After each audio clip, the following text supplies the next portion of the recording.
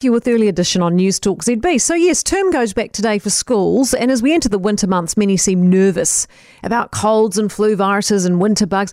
I was hoping, though, that sense would prevail at this point, and that most would realise we're a highly vaccinated country, we're past the peak of the pandemic, and that life returning to normal is actually really important for everyone's well-being and mental health. So it was with disappointment that I read an email from our school that's stating, like many others, this term they're going to continue with masks.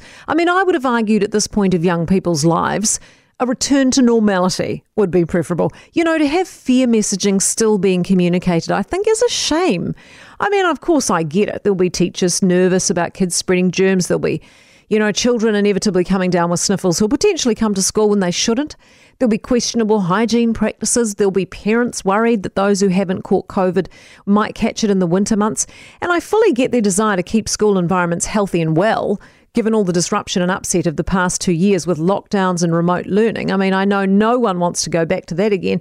So I do get all the projected anxiety around keeping COVID at bay. But I still found myself disappointed that the school said it was concerned that students and staff be safe. What is this obsession with the word safe? That we're all unsafe if we're not in a mask? I know of vaccinated people in masks who still got COVID. Likewise, I know of masked people at crowded events where it later transpired COVID was present and they never got COVID. At this point, I'd argue it's actually a crapshoot whether you're going to get it or not. But most of all, I'd argue we have to stop pushing this anxiety draped in the word concern onto our young people. They've already been, scarred so much by all this fear-mongering and lockdowns. They've had to do so much learning under trying conditions. And now they're being told they still have to keep their faces covered for another whole term at least.